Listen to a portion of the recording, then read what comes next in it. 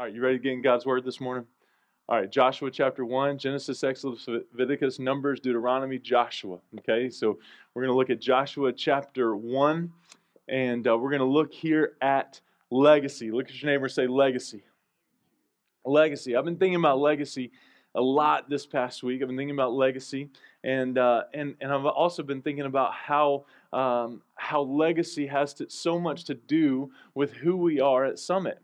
From our beginning, from our mission, from our vision as to who we are in advancing God's kingdom here and around the world by making disciples. That's legacy. And I believe we see that in the life of Joshua here. I believe we see that in the life of Elisha over the last couple of weeks, that Elijah, right, built his legacy in Elisha. And so everything he did, right, was pointed back to Elijah in some way because Elijah was his spiritual father. And so I want to look at Joshua chapter 1. We're going to read 1 through 9.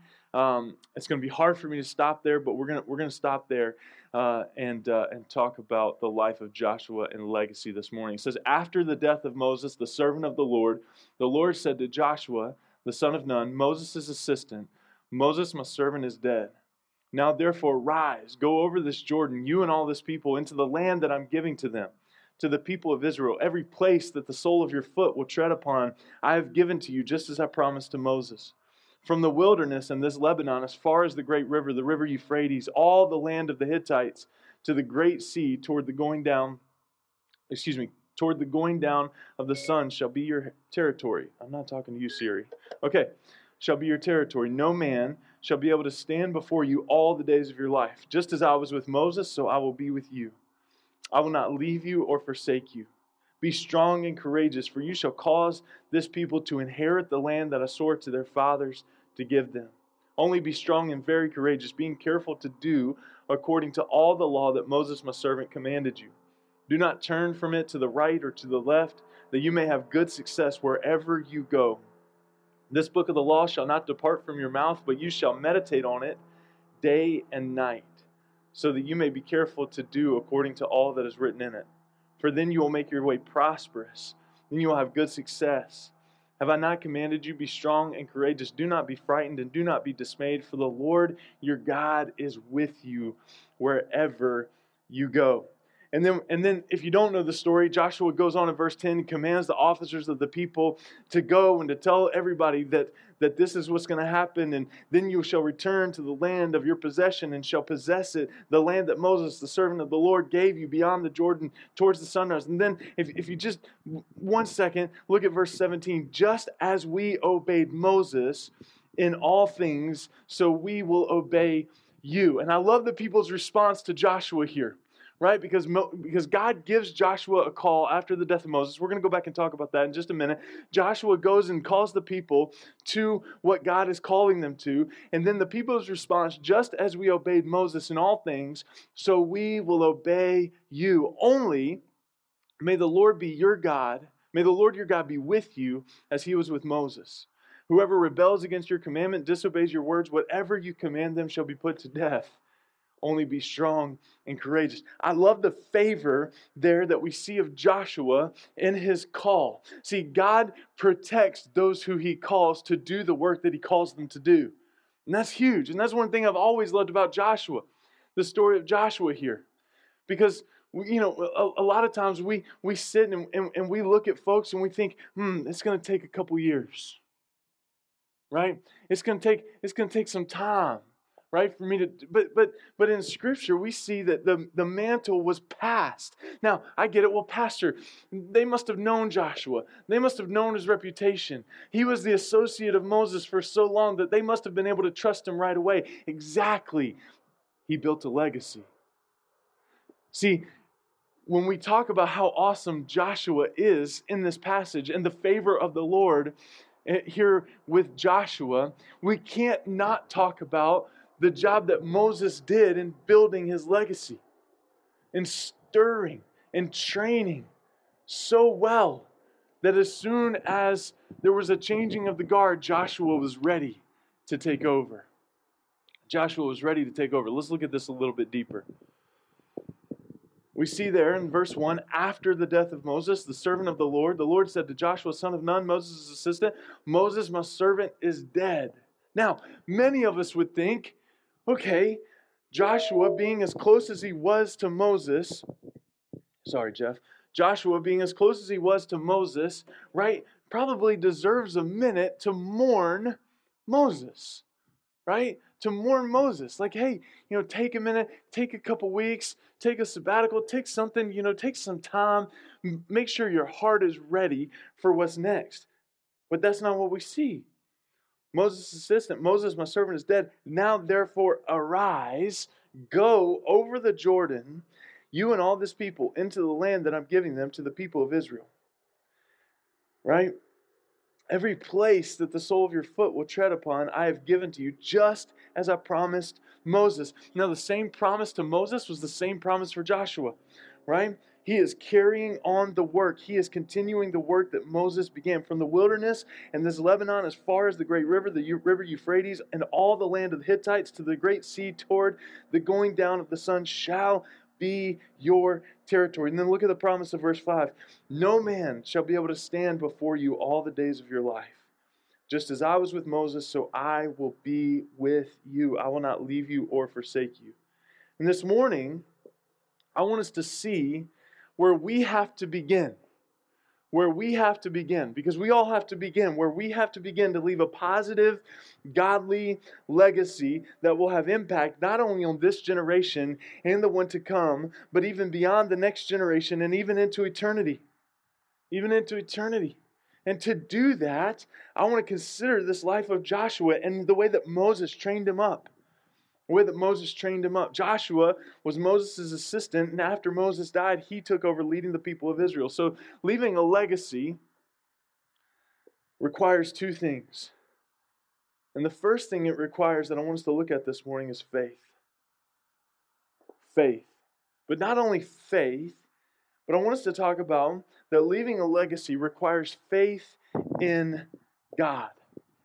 Leaving a legacy requires faith in God. Listen, this miracle that we're doing, this building that you see out there on the sheet of poster board and all of that, this move that we're making, it requires faith for Summit Church. But not faith in Travis, not faith in Ian, not faith in our staff, not faith in our elders, not faith in our worship team, not faith in Dan Garish, although that's pretty close, not faith in Herb, not faith in Lois, not faith in anybody other than God. Because if it doesn't happen there, then it's not going to happen. I mean, it could still happen. We could make it happen, right? But it's not going to be blessed like we want it to be blessed. We're not going to see the legacy that we want to see. We're not going to experience what we want to experience. That was for Ron. Sorry. Okay? It's faith in God, right? So God is with those who have faith in Him. Why? Why does that make so much sense? Because if God is with those who have faith in Him, it's because faith is a pursuit. It's because those that have faith pursue God with their lives. We see that in Joshua. We saw it in Moses. If we were to go back and walk through the life of Moses, the call of Moses in the beginning of Exodus, all the way through, we would see that God was Moses' pursuit, right? People in the Old Testament, while they didn't know the name of Jesus, they put their trust in God and His provision for their salvation. Think about it. Exodus chapter 15. The Lord is my strength and my song. He has become my salvation. Psalm 27:1. The Lord is my light and my salvation. Psalm 62:7. My salvation and my honor depend on God. Isaiah 12:2. Surely God is my salvation. And we could go on and on and on. But today, since the cross of Christ, our ultimate object of faith is still God, but the immediate object of our faith is the person and work of Jesus. That's why I wanted to bring the cross out here this morning.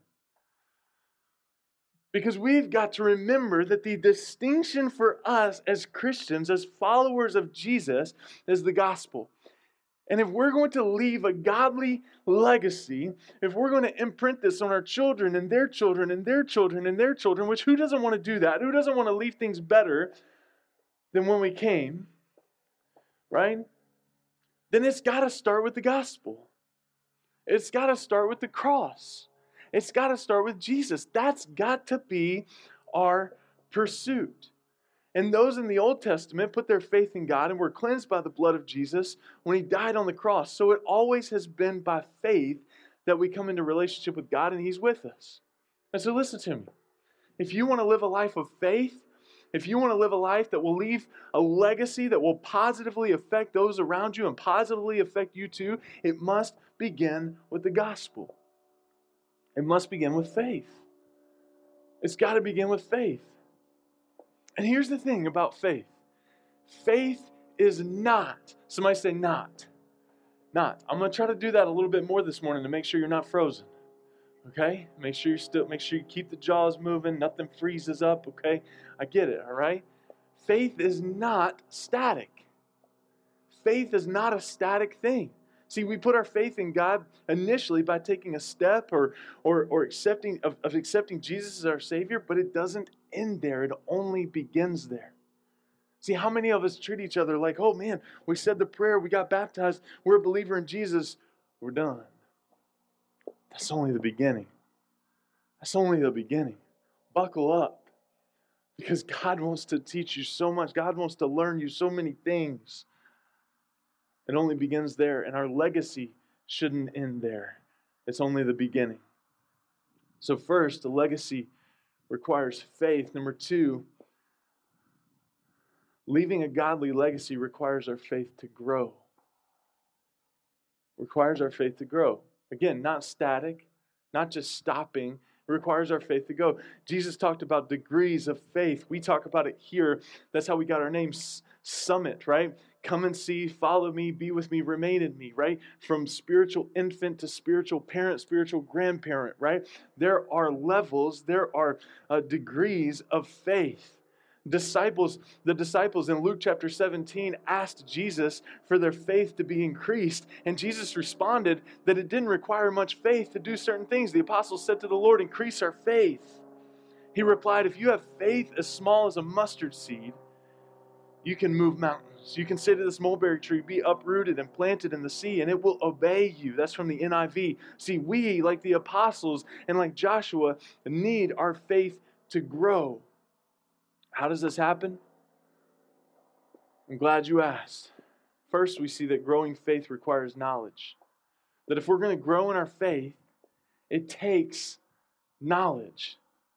That if we're going to grow in our faith, it takes knowledge. God was wanting to help Joshua grow in his faith. Why? Because he had a great work for him to accomplish. God wanted Joshua to grow in faith because he had a great work for him to accomplish. And God knew that it would require a deeper faith. And so God told him, I've told my servant Moses many things, and he's written them down here in this book. Meditate on these things so that you know what I want you to do. These things are going to help keep you grounded and focused and keep your faith growing. Look at verse 9. He says, haven't I commanded you, be strong and courageous. Don't be frightened and dismayed, for the Lord is with you wherever you go. He says in verse 8, the book of the law shall not depart from your mouth, but you shall meditate on it day and night, so that you may be careful to do according to all that is written in it. It's important for us to meditate on these things. We need to do the same thing that God's calling Joshua to do here after the death of Moses. If we're going to leave a godly legacy, we've got to meditate on the word that He's given us. Why? Because when we meditate on the Word of God, we're meditating on the mission that He's called us to. Because we can't meditate on God's Word. We can't look at this love letter from God to us, scriptures from Genesis to Revelation, and not see the gospel. And not see how everything points to Jesus. Everything. I mean, that's why we joke around all the time. If anybody ever asks you a question in church, just say Jesus, because you can't go wrong. It's never a wrong answer, right? When we meditate on the scriptures, when we meditate on what Jesus has called us to and what we see in the Old Testament, New Testament, both are valuable. We're meditating on the gospel because it's absolutely essential to a growing faith. And a growing faith is essential to living a godly life and receiving blessings in life. And what do those blessings include? Peace. When we meditate on the Scriptures, it brings peace. What a blessing. It brings joy. When we meditate on the Scriptures, it brings joy. It makes us overjoyed. Some of the promises that we read, even right here, do not be frightened, do not be dismayed, for the Lord your God is with you wherever you go. What a promise to claim right now. Right now. Right now. Do not be frightened. Do not be dismayed. I'm with you. I'm with you. I got you. I got you. Joy, assurance of God's presence and salvation. I'm with you. Strength in overcoming trials. And as we experience those blessings and continue on in living this life, we end up leaving a godly legacy. We end up leaving a godly legacy. I was nervous about the type of legacy that Ezra was going to take into kindergarten. Let me tell you why.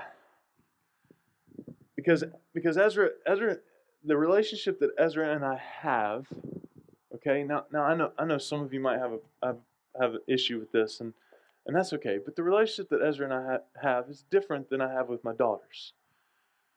Mainly, he beats the snot out of me, like literally, constantly. Some of you have seen it. Some of you have seen him just run up to me and just haul off and just slap me as hard as he can. Right? It's awesome. Because you know what I do back? I can't tell you because I don't want anybody to call any numbers that get me in trouble. Okay? But you may have seen this game that people started to play. I think it actually made on a TV show like in another country or something like that. Where these two guys, it's kind of like arm wrestling. They get up to a table, right? Dylan, you seen this? Well, I've told you about it though. You get up to a table and you hold on to a handle and you literally slap the other guy across the table from you. And the loser is the one that can't stay standing anymore. He can't take any more slapping, right?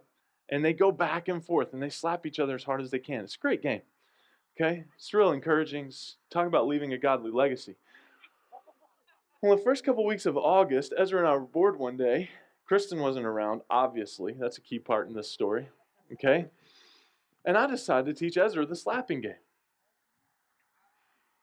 Just start slapping each other. Just don't do it right now, dads. Okay, wait till you get home in the privacy of your own home. Because again, somebody might call somebody, okay? But I started teaching it, and then it hit me. It hit me. Literally, thanks. Okay. Then it dawned on me. That's a better way to put that, right? Then it dawned on me, oh no, Ezra's starting kindergarten in a couple weeks. He's going for a kindergarten screening.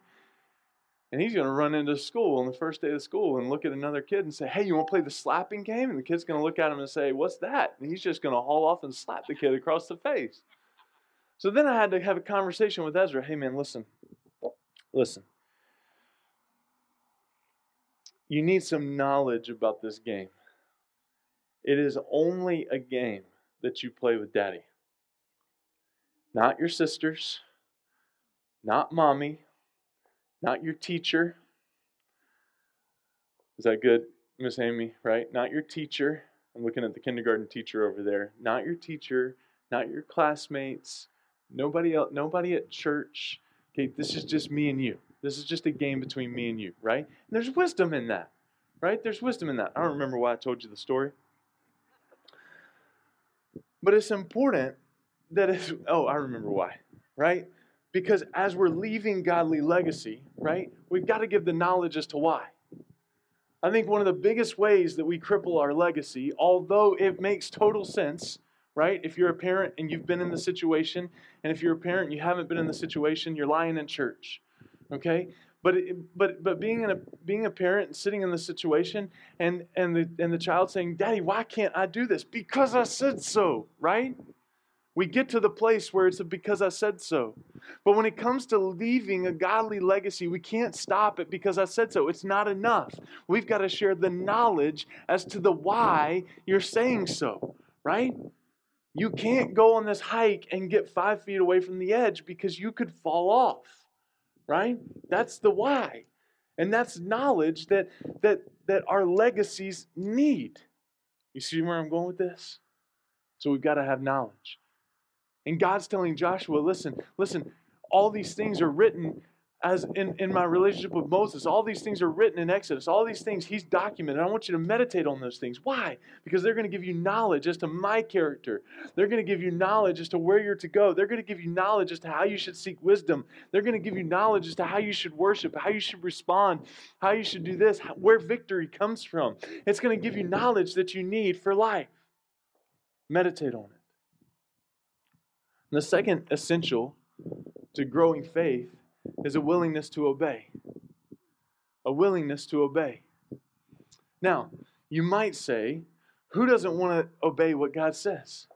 Who doesn't want to obey what God says? I would argue that there are lots of people that don't want to obey all of what God says, and unfortunately, some of those are even Christ followers that don't want to obey everything that God says. There are many people who want to obey some of what God says, but not all of what God says. They'll obey the things that are easy to do or even moderately difficult. But when it comes to everything, I'm not sure that's in context. You heard that one? I'm not sure that applies today. Okay? Right? Let's think about a couple of examples. Because there are people who don't even want to do anything hard that God would ask them to do. Abraham was asked by God to offer sacrifice, to sacrifice Isaac on the altar. And the thing about Abraham, and I know we struggle with this story. You know why we struggle with this story so much in 2020? I believe because one of the biggest objects of worship is our kids.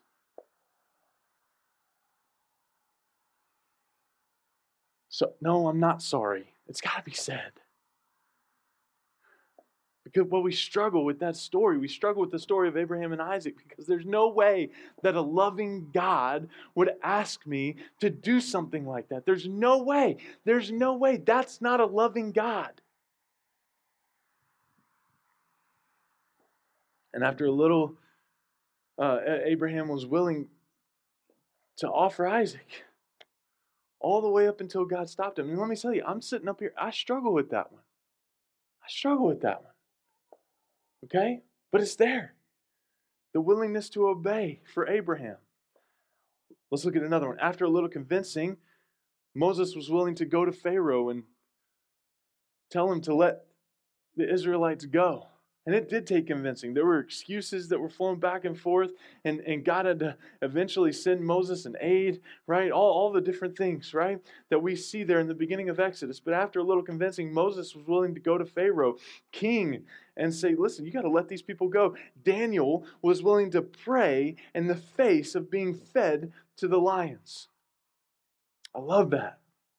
Daniel in the lion's den, he was willing to pray. He was willing to worship. Joshua was willing to lead the Israelites into battle to take the promised land in the face of bigger armies, better equipped armies, protected armies, and he was willing to be obedient in spite of what most generals would say is not the best of battle plans. I don't know if you've read the book of Joshua, but let's look at this battle plan for just a moment and what God called Joshua to do to accomplish the work that he called Moses to do that Joshua was now inheriting and taking over. Walk around Jericho once each day, having the priests blow trumpets for 6 days.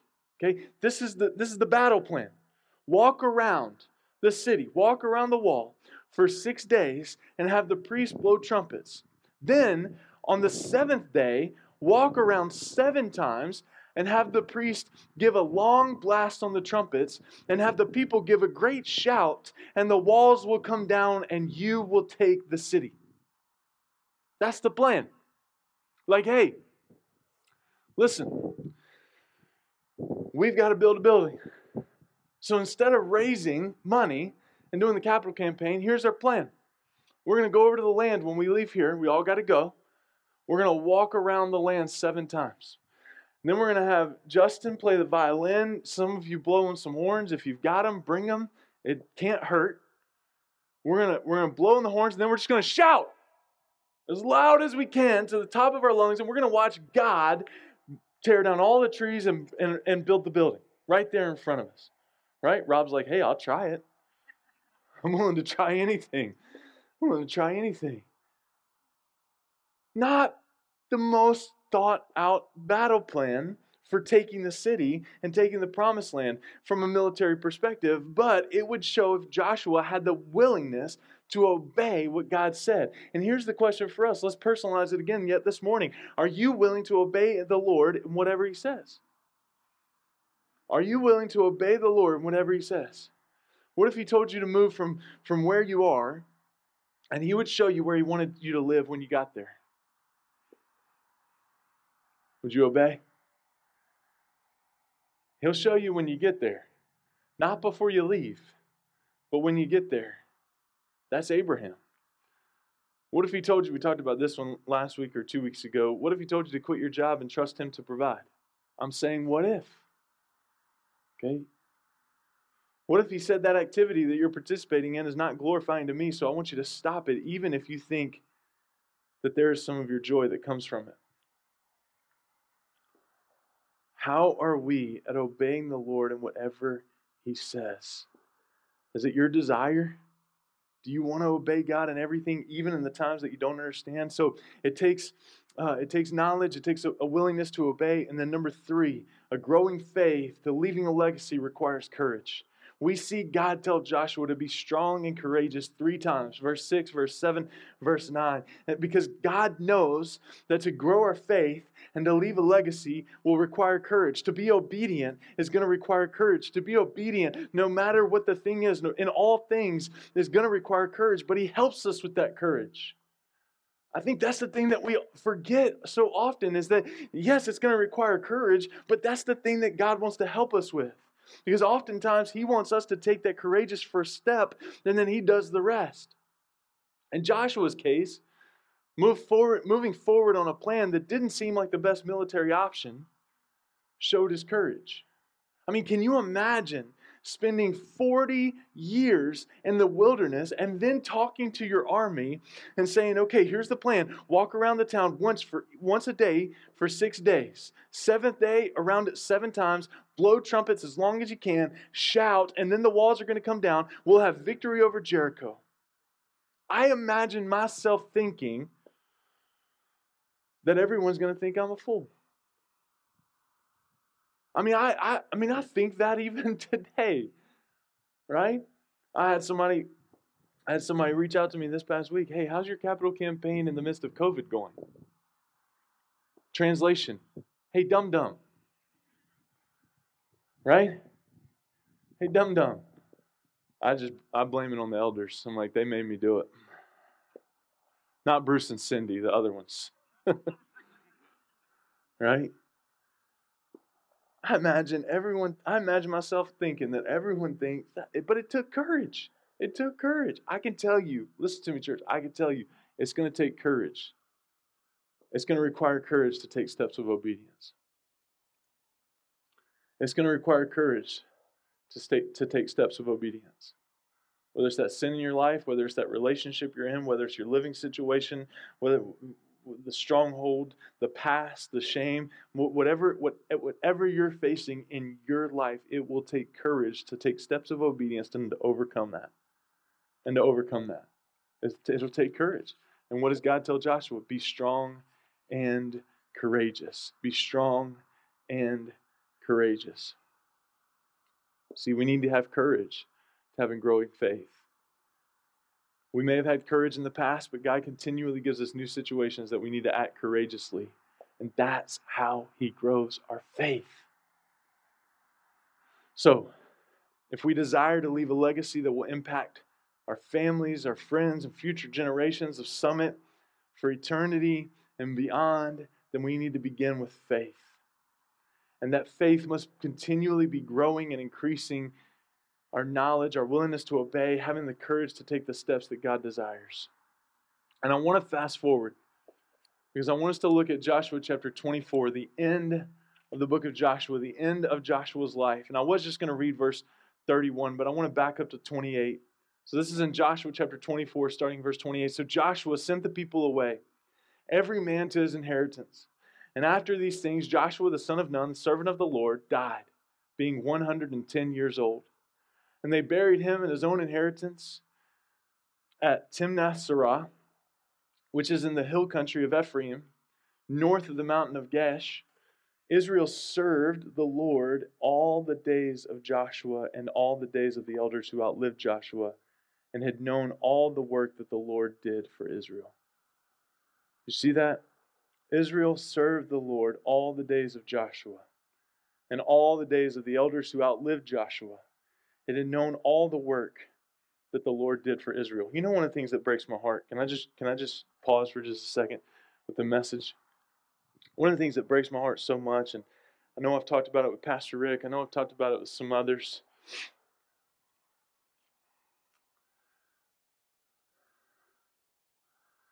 Is first of all, I think one of the things that breaks my heart, just speaking as a pastor, I can talk about them because I is one. A lot of people talk about us and they're not one, but I can talk about them because I is one. Two things that break my heart. First, the longevity of pastors. Average stay of a pastor is 18 months. That's too short. Man, that's too short. That's too short.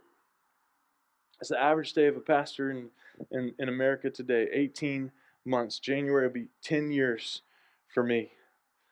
Feels like 18 months. It's just, anyway. Yeah, sorry. The second thing is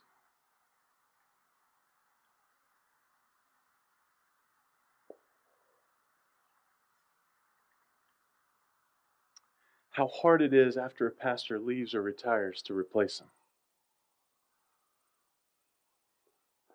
I mean, churches go years, 3, 4 years to find another pastor after one leaves or one retires or so on. You know, some of the best churches that I know, some of the most healthy churches, some of the most healthy pastors around are pastors that were brought in 3 or 4 years before a pastor retired, and then they were trained up and just given the mantle, kind of like Elijah gave to Elisha, kind of like Moses. After Moses died, Joshua was just ready to go. Why? Because Moses poured everything that he had into Joshua.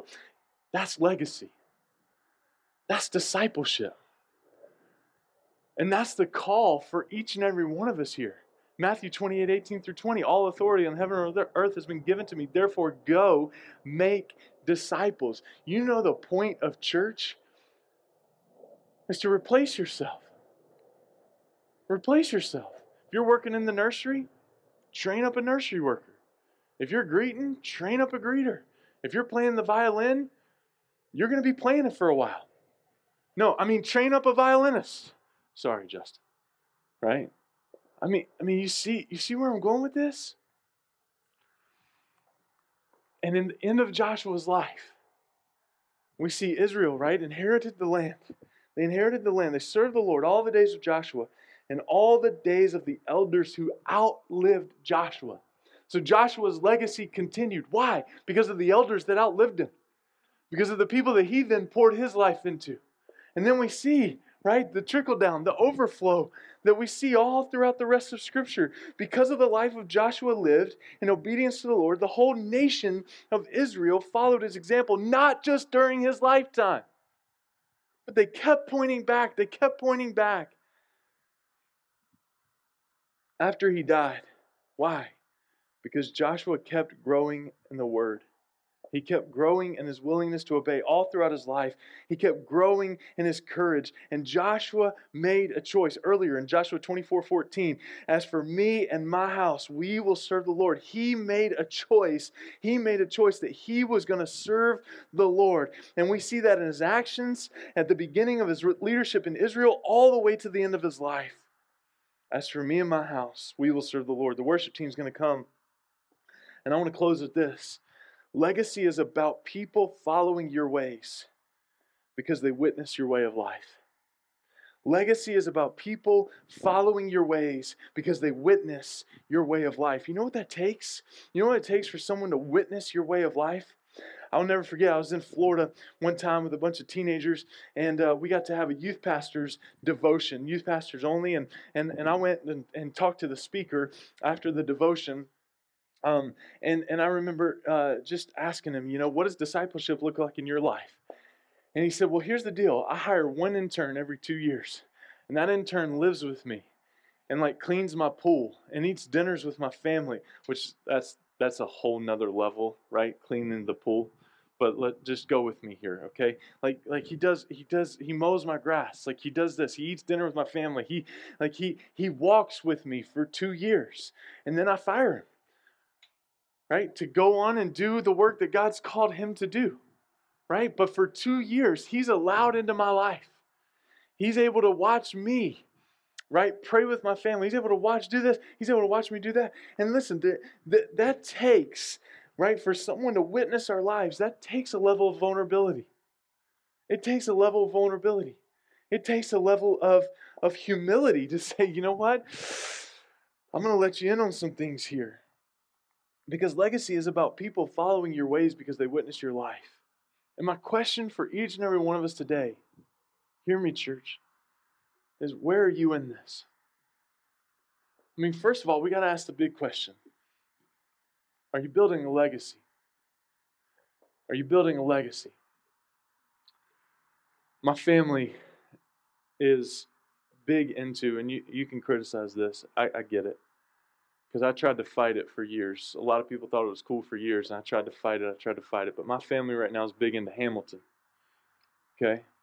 They're big into it. The Hamilton soundtrack is like on repeat in our house constantly.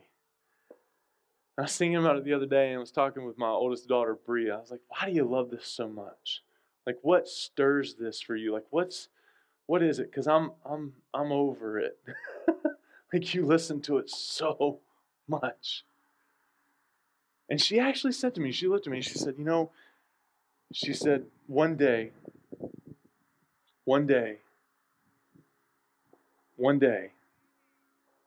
I hope I can leave something that outlives me. Because that's one of the lines. Kid you not. We were riding in the car. I was taking her to school.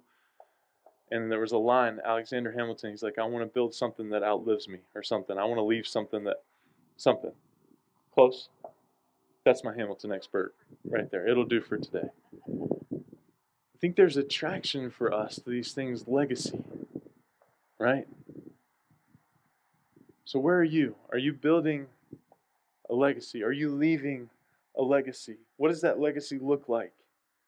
Is it in Christ? Is your faith growing? Do you need to look at pressing into the knowledge of Him by meditating on His Word? Do you need to press into your willingness to obey anything He asks you? Do you need to press into courage and what it looks like to stand on the gospel? What it looks like to stand in the shadow of the cross? What is it for you? What's the place where you need to pray today? Because my challenge is that we would be so legacy conscious, no matter what. No matter what. No matter what. Not that we held the status quo. Not that we survived. Not that we just made it. But that there was joy. There was peace. There was overcoming in the process. That's my prayer for you and your family. That's my prayer for you. That's my prayer for me and my family. That's my prayer for Summit.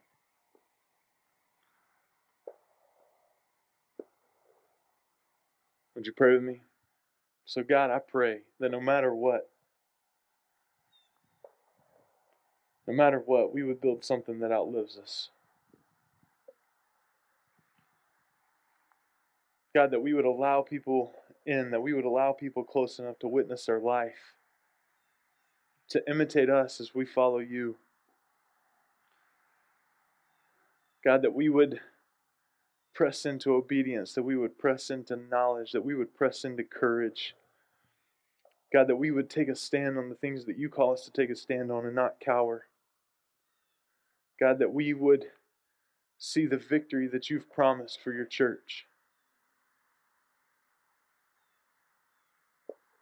So God, I pray that wherever you would call each and every one of us to press into this message today, we would be obedient.